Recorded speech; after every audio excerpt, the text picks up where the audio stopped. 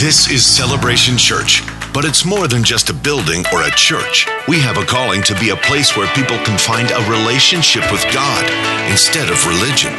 A place where freedom is found and acceptance given, and every person can discover their purpose and experience the kind of fulfillment only God can give. Together we will raise, lead, and empower a generation to change the world.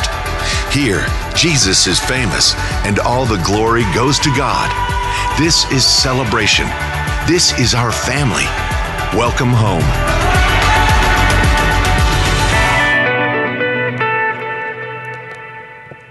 Hello, good to be here at Celebration Church. I want to greet our Appleton campus joining with us just now. Good to have you guys with us. Our Stevens Point campus has been with us from the beginning, and of course, everybody here. Good to have you here for our first Wednesday. The first Wednesday of every month, we gather together for a time of singing, worship, and Bible study. The rest of the month, we encourage people to get involved in home groups, different ways of connecting with people, and because you really start to grow and get to know people in a smaller setting than you can in a larger setting. It is the way it is. A lot of us don't even know the names of the people next to us. So it is ways in a bigger setting, but in a smaller setting, you get a chance to really get to know people, care about people. So we want to encourage that. But then on the first Wednesday, we take time to gather together as a larger group. This is the last first Wednesday going now into summer, so there won't be any in June, July, and August. So we won't gather again together for first Wednesday until September. All right, why is that? Because it's summer, and the pastor doesn't want to go to church during summer nights. Or much of anybody else, quite frankly. The weather's so bad around here, we like to take time off and finally enjoy our summer, and then we'll go back into, we're still waiting for spring to hit here, right? Yeesh. We don't have buds on the trees yet. It stinks. We don't really have spring. We have summer, fall, winter, and mud. And everybody else has spring. We do not. So anyway, when it finally comes here, we like to take the opportunity. Now, even though we are not doing the first Wednesday, what we want to encourage you is to still connect with people on the first Wednesday. Or if you want to move it to a Friday or whatever works, get together with people. All right? The next time we're supposed to normally have a first Wednesday. We normally have first Wednesdays. What do? Invite some people over. People in the church, maybe some neighbors, a bunch of Christian friends, whatever, and connect with each other. All right? The more we connect with each other, the stronger we will be. The kingdom of God was not designed to be a bunch of individuals floating around doing their own thing. The closer we are, the stronger we will all become. So we want to encourage you, if you got this extra time, take the time to connect with people. Invite some people that maybe you wouldn't normally take the time to spend time with. Amen. All right. So now, tonight I'm going to wrap up the study that we've been doing from the first of the year called Why Are We Here? And we've been looking at the scriptures from Genesis literally to Revelations, looking at what is going on. How did all this happen? And I'm going to give you a brief summary for those of you who haven't been following along, but we won't get into the details on the summary. What we know, this isn't an accident. This isn't just some casual thing. We are in what I call the greatest halftime in eternity. What has happened was Satan got very arrogant. We know what his motive was. He was full of pride and stuff, and he figured he could do it better than God. And then he incites this revolution to try and overthrow God. He has a third of the angels join with him, and clearly they thought they could take him. Nobody ever does a revolution without thinking they can take it. Right now, for example, down in Venezuela, they're hitting to the streets and they're trying to get a military coup, and they're hoping they can overthrow the Maduro regime. Nobody does this unless they think we can do it. We can pull this off. So Satan thought he could do it, convinced a third of the angels they could do it. And, we know what his motive was. What I've always wondered and pondered is, what did he tell angels? What did he tell people who ever think perfect? It's one thing for him to dupe us, right? We're still waiting for spring. We don't even know what's going on around here. I mean, we're just people. We can't see everything. So one thing to fool. How do you fool someone who has everything perfect? Absolute pure perfection, angels. And convince them, this kind of stinks. Wow. I mean, his gift of deception is beyond anything I think any of us can begin to comprehend. So we came up with this theory based on Scripture. But I'm not going to go to the mat fighting about these things, but I basically came up with, I think, 3 things he told them. 1, God isn't all that strong. Because why would you do this? If you thought you could take him, if you thought God was really omnipotent, all-powerful, you wouldn't have tried this. He must have believed he wasn't. Number 2, he had to convince them that God doesn't really know what he's doing. And we looked at the scriptures that hinted at the way that God deals with his creation. We looked at 3 times in the Old Testament where someone had a vision into heaven, and God is on the throne, and he's asking the angels and stuff around the throne for their advice. Okay? I think from maybe Satan's perspective, these angels, they started doubting. He said, well, why is he asking their advice? Maybe he doesn't know what he's doing, Of course, we know now the reason he does this is because God exactly knows what to do, but he loves to engage his creation. Otherwise, just a bunch of robots, right? He just tells everybody what to do, and everybody just does it. Well, that doesn't make for much of an interaction between beings, so he loves to pull in people. But I think Satan must have gotten the wrong idea. He doesn't know what he's doing. And then thirdly, God doesn't really care. So we know number 1 was settled right away when God flicked Satan out of heaven. Now, we don't know how long the battle happened. I think it was pretty fast. I think this coup was over faster than they had ever dreamed. The next morning, they must have been shocked like they couldn't even begin to comprehend as they went up against him and the power that he unleashed on them and knocked him out of heaven. And they landed on a rock called Earth. And that's where it all starts. And then they're all waiting for now to be judged because it's not done yet. All he did was smack him upside the head and throw him down. Now the judgment's coming. They all know that's coming. Many times in the Gospels, you will see that when Jesus approached someone who was demon-possessed, the demons would start crying out in terror. Are you here to torment us before the judgment time? Why are they freaking out? Because it's foremost on their brain. They know it's coming. They're waiting for the hammer to fall. And they were always freaking out every time Jesus came. You're here to torment us now before the final time. And that's what they're waiting for. So there's this pause between knocking them down and now the final judgment. And then the pause is, in the beginning, God created the heavens and the earth. And we know that. And then it says, and the earth was without form and void. Well, when was the last time God ever created something without form and void? See, something happened. So we believe what happened is, you look at the scriptures, it says, I saw Satan fall to the earth. He came to this rock. Who knows what was here? Maybe that's when dinosaurs and stuff were thriving around here. All we know is there was a massive change in the way things function on this planet. Everything was devastated when they came and falling to this rock, and it's just a big mess. What God does is he starts pushing back the water, drying out the thing, says, let there be light, starts bringing life back onto the earth.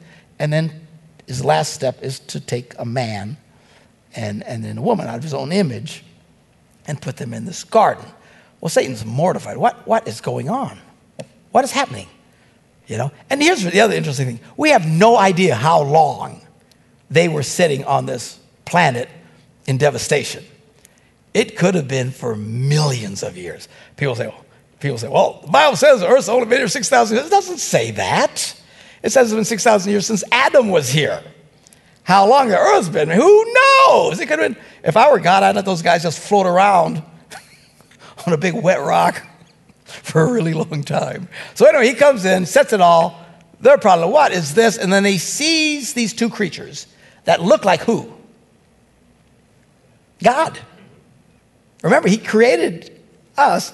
And if you read the Bible, you see there's all kinds of weird-looking creatures that God creates on the throne. Talking about angels with 6 wings and some with the face of a lion and something, all kinds of, critters and stuff up there. But when he came to us, he made us as a reflection of his own glory. We kind of look like God. Believe it or not, despite your hair not being perfect, being too skinny, overweight, whatever your problem is. Generally speaking, when he looks at us, he's reminded of God. It's one of the reasons he hates us so desperately. So he sees these 2 creatures, look like God. He says, what is this? What is this? They get tired, they got to lay down, they got to poop. What is this? He doesn't understand. It's all bizarre to him. So he says, he goes to deceive them. They fall for his trick just like that. And then sin takes over the world. And then the big mess that we have seen ever since then. But as all this has been acting out, what has been happening is before all of eternity, remember, all of heaven heard these challenges to God's power. They are now seeing demonstrated on the earth and have been for the last 6,000 or so years what happens when people obey God and what happens when they do not.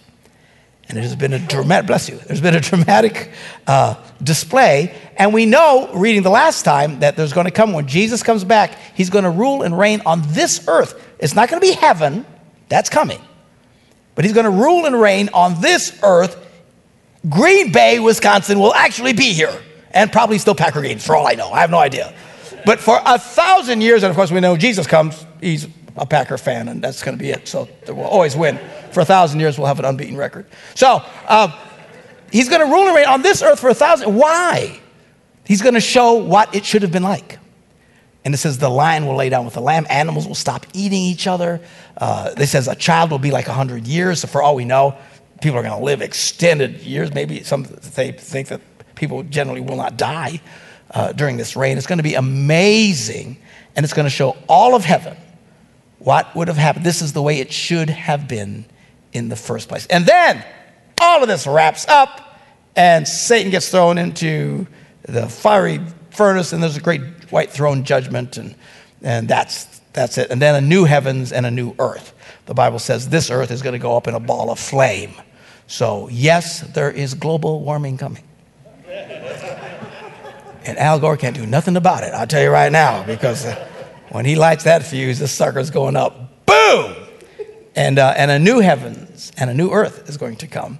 And that's the beginning of, from here on, eternity. And the point is now, there won't be any more challenges now. No one throughout eternity will ever be able to challenge what had been challenged. This is no small deal what happened when Satan caused us rebellion. It is massive. We are still in the middle of all of it.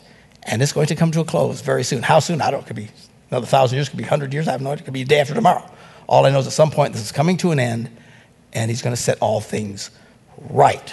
Hallelujah. All right. So, and then, of course, the final question, does God really care? Well, that's answered beyond comprehension when he comes to the earth, takes on the form of a man, lets them beat the snot out of him and crucify him. I mean, it's amazing. He dies for the sins of the world. He demonstrates there's no greater love that could be demonstrated than what Jesus did. God did through Jesus Christ. It's an amazing story. So that answers the three questions. It is now settled for eternity, and it's getting ready to wrap up very, very soon. Now, if you were here on Sunday, which you should have been, I was speaking about what happens when forgiveness happens, and talking about this transfer that happens. Because we often talk about Jesus takes the sins, our sins, and we think that's it. But it's not just it. The Bible teaches that he takes what is wrong with us, and then he gives us what is right about him. It is a transfer. He takes our sins, he gives us his righteousness. We are now beings, we are the righteousness of God in Christ Jesus. It's the status that we have in eternity. Most of them have no concept. We do not get it. Paul used to pray, he said, man, I pray that your eyes would be open so you can get this, so you can start to understand why. Because when you start to understand who you are, it changes you. You know, I love these movies where, someone's going along and they're kind of a loser and a nobody and a nothing, and then they discover that, oh, he's actually the king of England or the king of some country and stuff like, those movies like that. There's dozens of them.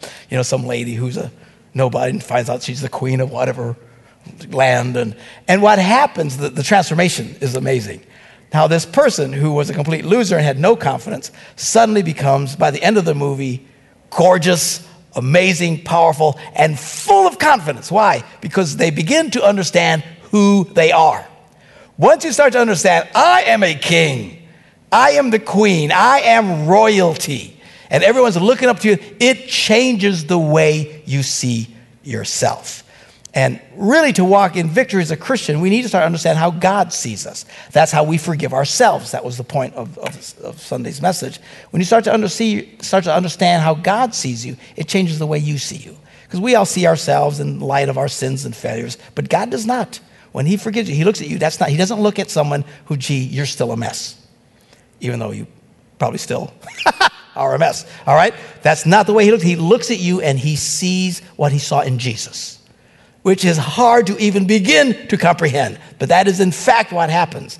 And this transfer is like, it's an amazing thing. And God makes this incredible investment in us as believers. Again, hard to comprehend.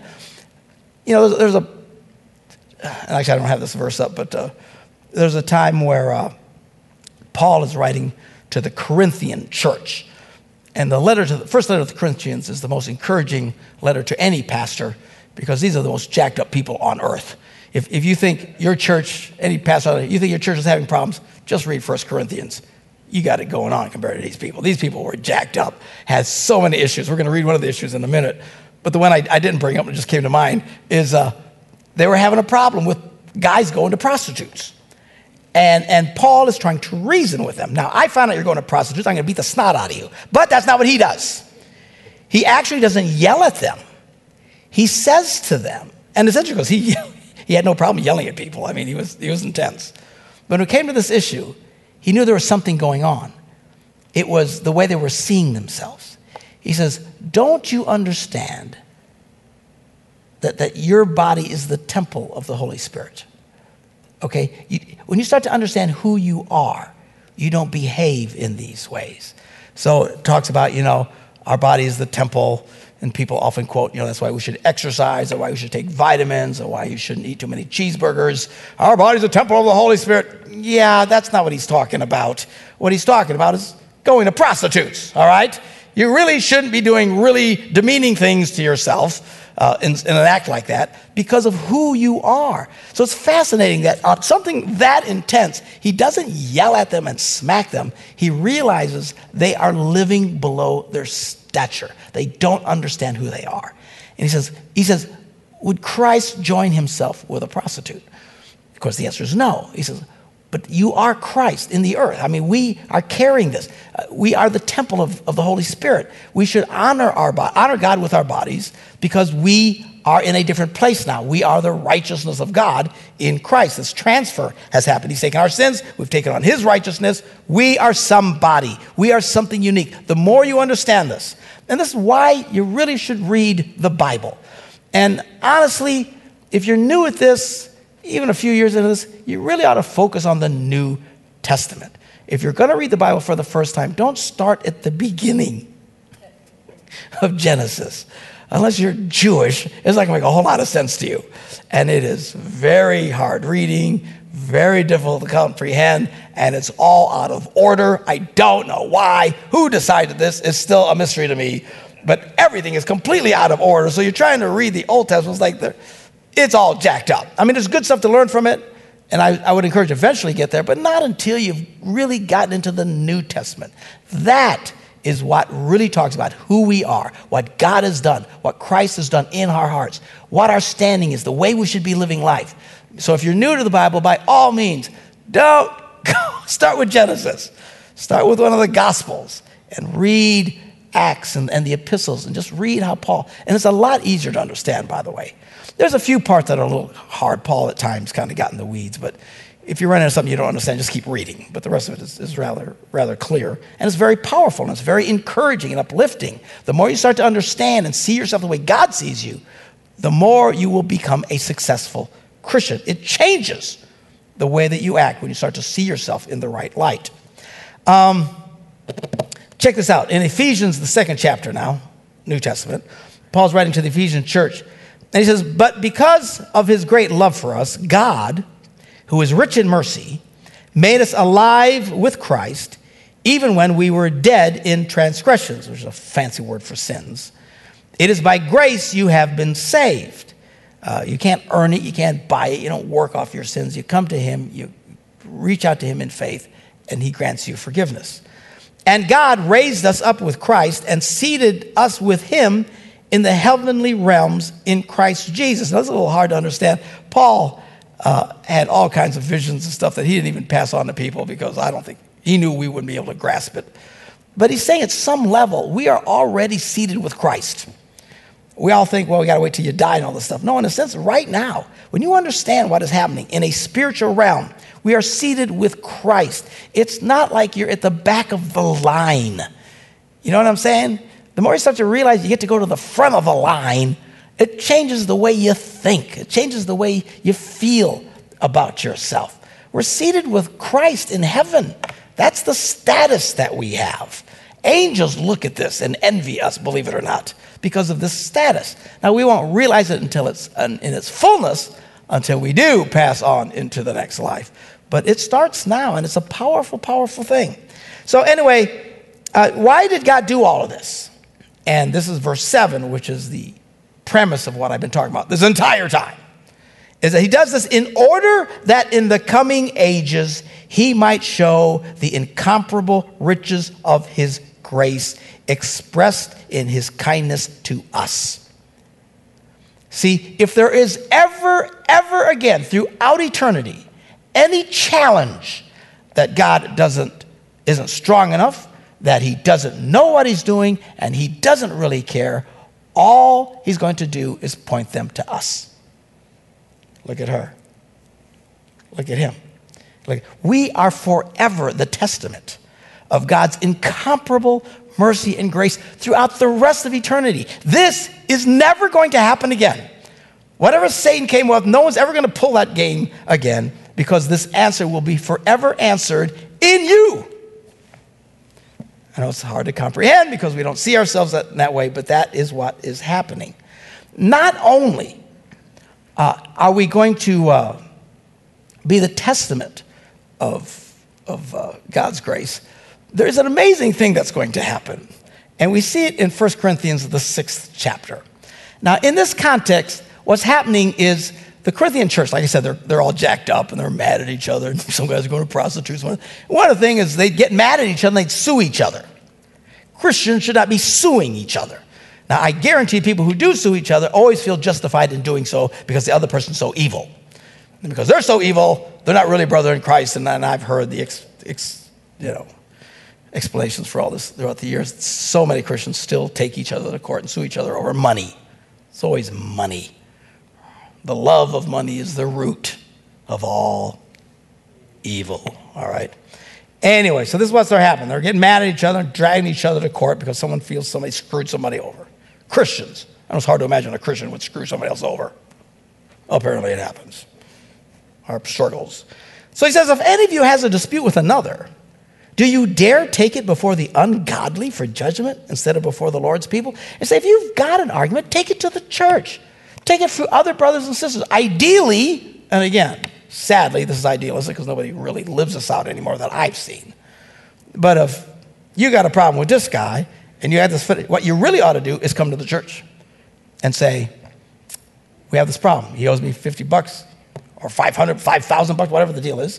And I think he screwed us over and stuff like that. And what should we do? And we would make a call about it. And what's really interesting, you say, you mean the pastors get the call? Actually, Paul teaches, we don't get into it yet. He says, find the people of the lowest class in the church, the simplest of them. Even the top guys don't judge. You should take it to the simplest bunch of believers in the church who don't, you say, well, gee, I don't really know much about anything. Perfect, you're on the jury, all right? So, and let them judge. And I know it's hard to comprehend, but this is what Paul says we should do. And then he challenges us, says, or do you not know that the Lord's people will judge the world?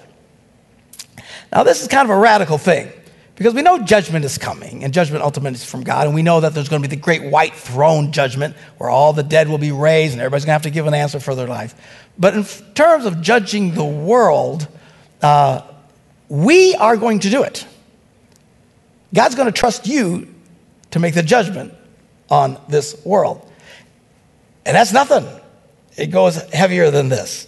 He says, don't you know that the Lord's people will judge the world? And if you are to judge the world, are you not competent to judge trivial cases? So these trivial cases, if we're going to someday judge what one nation did righteous or another, and one city did to another, and Judgment Day, everybody's going to have to give an answer, right? And apparently, the ones that are going to be given the final call on it are believers. But even worse than that, for the evil, it says, do you not know that we will judge who? Angels. Now stop and think of the perfect insult back to Satan. Satan sees Adam and Eve. He despises their very existence. He deceives them into falling, and he has tortured and made miserable the lives of people for millennia and continues to this very day. And he hates Christians with a passion that's beyond imagination. And who do you think is going to judge some of these angels? People. The very things they despise the very most are going to be making some of the final calls on judgment of angels. I mean, it's hard to get your head around this. This is the kind of stuff that you don't normally hear people talk about, but it's interesting. It's all in the Bible that someday we will make the call. We're going to judge. And it's like if you ever watch war movies, of course, the last major worldwide conflict is like World War II. But when a general or someone, a major stuff like that, when they surrender, they want to surrender to someone of equal or greater stature than themselves. In other words, if I'm a major or a general, I do not surrender to a sergeant. That is humiliating. Now, oftentimes, they would cause, like some of the Nazi guys that were surrendering, to surrender to lesser things, just to kind of stick it to them, and it was really humiliating for them. And they thought it was really improper. Well, that's in essence what God's going to do. Being an angel, well, I'll surrender to God now. And it's no, you surrender to Susan over here. Yeah, the one you made miserable, the one you told her all her life she's too fat. Her, the one who has no self-confidence, the one who, yeah, you surrender. Her? Why would I surrender? That's what's going to happen. So what he's trying to say is, do you realize who you are? That's what he's trying to get across to these people. The stature that we have as believers is really rather powerful and stunning. So do you not know that we will judge the angels? And then he says to them, how much more of the things of this life? Now here's the thing about these letters that they write. He's often writing, you guys, you know this stuff, right? Well, we don't know it because we're reading it for the first time. So there's a lot of stuff that they were saying and teaching that we don't really know what they're saying until they start talking about these letters. It's like if somebody 1,000 years ago reads a letter between you and a friend, you might mention things that the readers they don't have any context. So some of these things don't have context, but it's easy to piece it together. Apparently, these were things that he had taught them, and they understood who they were, what it means, the status that we have. We are now the righteousness of God in Christ Jesus. We are somebody's, the incomparable riches of God are going to be displayed in us throughout eternity. All very powerful things. And eventually we will judge the nation, the world, and we will even judge angels. Pretty amazing things. All right, so now, all of this to wrap up the final part of this that I want to talk about. And that is that God loves to, we talked about it before, but that God loves to hear from you. He wants to hear from you. He lights up and is the most glorified when you make the right decisions based on the principles of his word. Is that making any sense? Now, here's the problem. For a very long time, it was, and still in a lot of Christian circles, they kind of teach that the only thing that matters is just do what God tells you to do. Just do what God tells you to do. Just do what God tells you to do. Of course, what should I do? I don't do what God tells you to do. Because I've preached against this for a very, very long time. You got a problem, you go to someone with your problem, and they say, well, just do what the Lord tells you to do. Get away from them, okay? Because these people don't know anything. If you can't give somebody some advice based on the wisdom of God that is in you, admit, I'm dumb as a brick, I don't know, go talk to somebody else. Corey, maybe he knows, maybe she knows over there. Because that is the most embarrassing, shameful thing. And it happens sometimes. Sometimes we're just caught. We haven't been studying, we don't know. Someone comes to us and you go, honestly, I don't know. But don't just do what the Lord tells you to do, for heaven's sakes. Of all the ridiculous things, as if God's going to be showing up to give them the answer. That's not the way this works. We who will judge angels should be able to give advice to each other. Somebody say amen. Amen. This idea that God's going to just do it all is absurd and ridiculous. There are people who don't do anything with their lives. I'm talking Christians who are wasting away their entire lives doing nothing for the kingdom of God because they're waiting for God to tell them what to do. Where are you going to go to school? I'm waiting for the Lord to tell me. Oh, what are you, Moses? For heaven's sakes. Make a decision. Think it through. Get some advice. It's okay to pray for wisdom and stuff, but wisdom gives you the ability to discern between good and bad. Doesn't tell you everything you're supposed to do. This is when God is the most glorified. The idea that the God is most glorified when you just find out what he tells you to do and you do it, that I do not believe is that much glorifying to God. It's like my son, who's up here playing the guitar earlier, all right? He's 40 years old. I'm getting old. Anyway, so anyway, it's not a credit to me if every morning I have to call him to make sure he gets out of bed and say, Phil, did you change your underwear today? Phil, change your underwear. Phil, did you poop today? You got to go poop. Everybody's got to go poop. You know, something you do with a little tiny child. It's not a credit to me. That would be a shame. Think of it as an adult. This would mean you're a horrible failure as a parent. If this kid cannot function on his own without you telling him what to do every 5 seconds. This idea, it just fries my Puerto Rican pancakes, that people have taught for so long, whatever, I don't know what that means. But you know, where just do what God does, just do it, you know, and there's people who literally, you listen to them talk, well, I was driving on, I felt the Lord told me to turn left here, and then turn right here, and to back up here, and do this, and I think, come on, I just think they're filled with their own thoughts. I don't think that's the way. They think God is glorified. That is not, how is that glorifying to God? How's that glorifying? Somebody explain this to me. It doesn't glorify, it's glorifying. He's already told us what to do. It's in the Bible. It's why you ought to read the Bible. What should I do with my life? Read your Bible. Well, I want to know, should I work at Burger King or McDonald's? I don't think God cares. And if he does, he'll show up and tell you. He's a big boy. So one thing parents know, if you want your kids to do something, do you tell them or do you wait for them to seek your face? Oh, Mom. Oh, wonderful Mom. What do you desire of me today?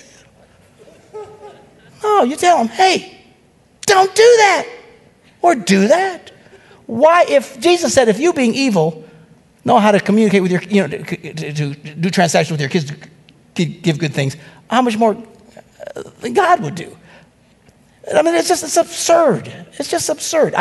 There's times when God will walk into your life and absolutely speak to you very clearly about something to do. I've had it happen. Many of you have had it happen. But you can count on one hand, for me personally, a number of times. I think God knows how to show up and really speak. Don't do that. You just feel it. It's like I've heard it, a voice in my head, just, I'm about to do something. Don't do that. Oh, man. And you know it's God. You know it's God. I'm telling you. And then I don't do it, But they don't sit around waiting the next day to make a decision about anything. Take God's principles about how to live life. That's what the scriptures are full of. Wisdom, how to do life. And when we do life, making the right decisions, being sensitive to his voice when he has something specific, but make the right decision, this is what brings glory to God. This is why God, when Satan comes to criticize, and he does, he comes to criticize us, he comes to criticize God. He just points at us, look, they're doing pretty good, huh? What about those guys over there? What do you think of them, huh? Built a good business, doing good, raised some good kids. They used to hate each other, now they actually get along. Check this out. I mean, this is all positive stuff that brings glory to God. And in fact, you don't hear much from Jesus about this idea of sitting and waiting to hear from God. And usually when people talk about waiting on the Lord, they will inevitably quote the Old Testament. The thing is, we don't live by the Old Testament. They didn't have the Holy Spirit living inside of everybody, all that kind of stuff. This idea of just wait to find out what to do is more Old Testament than it is New Testament. You don't have Jesus going around and say, do what God tells you to do. Don't do anything here. Just wait, listen, once or twice, but that's not the message of Jesus. What Jesus did is constantly go to everybody and say, tell God what you want him to do. Ask God what you want from him. What would you like him to do? Ask him. Ask him. All right, and we read it. Let's go through some of these. Matthew, the 7th chapter. Jesus says, ask and it will be given to you. Seek and you will find. Knock and the door will be opened to you. In Mark, we read, therefore I tell you, whatever you ask for in prayer, believe that you've received it and it will be yours. Jesus tells them again in Luke, the harvest is plentiful, but the workers are few. Ask the Lord of the harvest to send out workers into the harvest field. You see, there's a need and we need people to do things. Ask God to send people. Doesn't God know we need people? That's not the point. He likes to be asked. He likes us to engage with him. Luke 11, Jesus says, everyone who asks receives. The one who finds, the one who seeks finds. The one who knocks, the door will be opened. He's constantly egging on. God loves to hear from you. God loves to hear. Ask God what you want him to do. Luke 11, if you then, though you are evil, know how to give good gifts to your children, how much more will your Father in heaven give the Holy Spirit to those who ask him? John 14, you may ask me anything in my name, and I will do it. Chapter 15 in John, if you remain in me and my words remain in you, ask whatever you wish and it will be done for you. 16, until now you've not asked anything in my name. Ask and you will receive, and your joy will be complete, I bet. John 16, 26, in that day you will ask in my name. I'm not saying that I will ask the Father on your behalf. You see this? In that day you will ask in my name. I am not saying that I will ask the Father on your behalf. You can ask God yourself. And this is one of the problems I have with, and this is not to pick a fight with Catholics and some, Orthodox people who believe in praying to saints and stuff like that and praying to his mom. Why? If I got Donald Trump's number, I'm calling the man. I'm not calling his mom. I'm not calling the secretary. I'm not calling the guys that grew up with him in school. I'm going to the man. That's the kind of access. He even says, I'm not saying that I'll ask the Father. You ask him. Really? Yes. Why? Because God wants you to. He loves to be asked. God loves to be asked. Some people don't like it. I love it. I love it when people ask me for stuff. I can't always do it, but I love it. God loves it when he goes, hey, can I have this? Dad, can I do this? Okay. He loves to be generous. He just loves it. He's looking. Oh, here's James. He says, you desire, but you don't have. So you kill. You covet, but you cannot get what you want. So you quarrel and fight. He says, you do not have because you do not ask God. Ask God. What do you want God to do in your life? Ask him. What do you want God to do in your family's life? Ask him. What do you want him to do in the lives of the people that you work with, the people that are struggling and having a hard time? Ask God. He loves for people in prayer to direct his hand and his power. So, well, God knows what he needs to do. I'm telling you, the implication is that God will not do it unless he is asked. Here's a scripture. Ezekiel is an amazing scripture as we bring this to an end. God says, I looked for someone among them who would build up the wall and stand before me in the gap on behalf of the land, so I would not have to destroy it. But I found none. That's Old Testament wording, and it gets a little confusing. What he's saying is, they deserved judgment and destruction. That's what they had coming. And he doesn't want to do it. He said, I couldn't find anybody to ask me not to do it. So down came the hammer. That doesn't make any sense. You mean God wanted to not do it, but he wouldn't do it because he couldn't find anyone to ask him not to do it. This is the heart of God. We need to understand God. He loves to be asked. And the implication is that even if he wants something to happen, he won't do it unless somebody asks him to do it. So start thinking your status. Who are we? We're something in God's. We're something in the kingdom of God. We have value. We're going to be judging angels someday. We're not just a bunch of nitwits in Wisconsin. We're somebody because of what he's done in us, because of this wonderful transfer. We give him our sins. He gives us his righteousness. We are the righteousness of God. We're seated in heavenly places. I don't even know what that means, but it sounds cool. And he wants us to ask him and direct his hand. When you start to see it, it changes the way you pray. It changes the way you live your life. It is amazing. Now stop and think just for a short, depressing moment. God is wanting to bring glory in front of all creation, all angels, through us. Now stop and think what God thinks when he sees us arguing with each other. Stop and think how disappointed in his heart when we won't forgive each other. Stop and think how disappointed he is when we are letting sin just wreck and rule and destroy our lives and destroy our homes and destroy our families. Is he mad? Does he want to destroy you? He does not. But what a heartbreak. He wants us to live successful lives. He's given us the directions for successful lives. We need to let go. We need to love people, be kind to each other, because when we do not do these things, and we don't love each other, and we're at each other's throat, we're critical of each other, and gossiping about each other, and all these other things, I believe it just breaks the heart of God. Because this is not the way it should be. Like Paul says, don't you realize who you are? When you start to realize who you are, it will change the way we behave. And sometimes we behave rather badly. And the reason we behave rather badly is we don't get it. We don't realize the way we should be and who we are. And when you start to get it, it changes everything. And that is the wrap up to why are we here.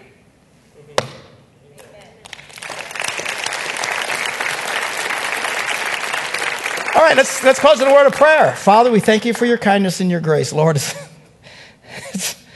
of this stuff is really difficult to comprehend. And consequently, Lord, we live below our status because we just can't see it. I pray that you will open up our eyes. Help us to understand what you're doing in us, who we are, how much you love us, how much power you've given to us, how much authority, the fact that someday you will look to us for answers about how to deal with fallen angels. God, help us to realize who we are. And help us to live the kind of lives that bring glory to you. Using wisdom, using understanding, being led by your Spirit, but not just sitting around and doing nothing, but acting on what you've given us, bringing glory and honor to you in all that we do. In Jesus' name we pray. And everybody said, amen.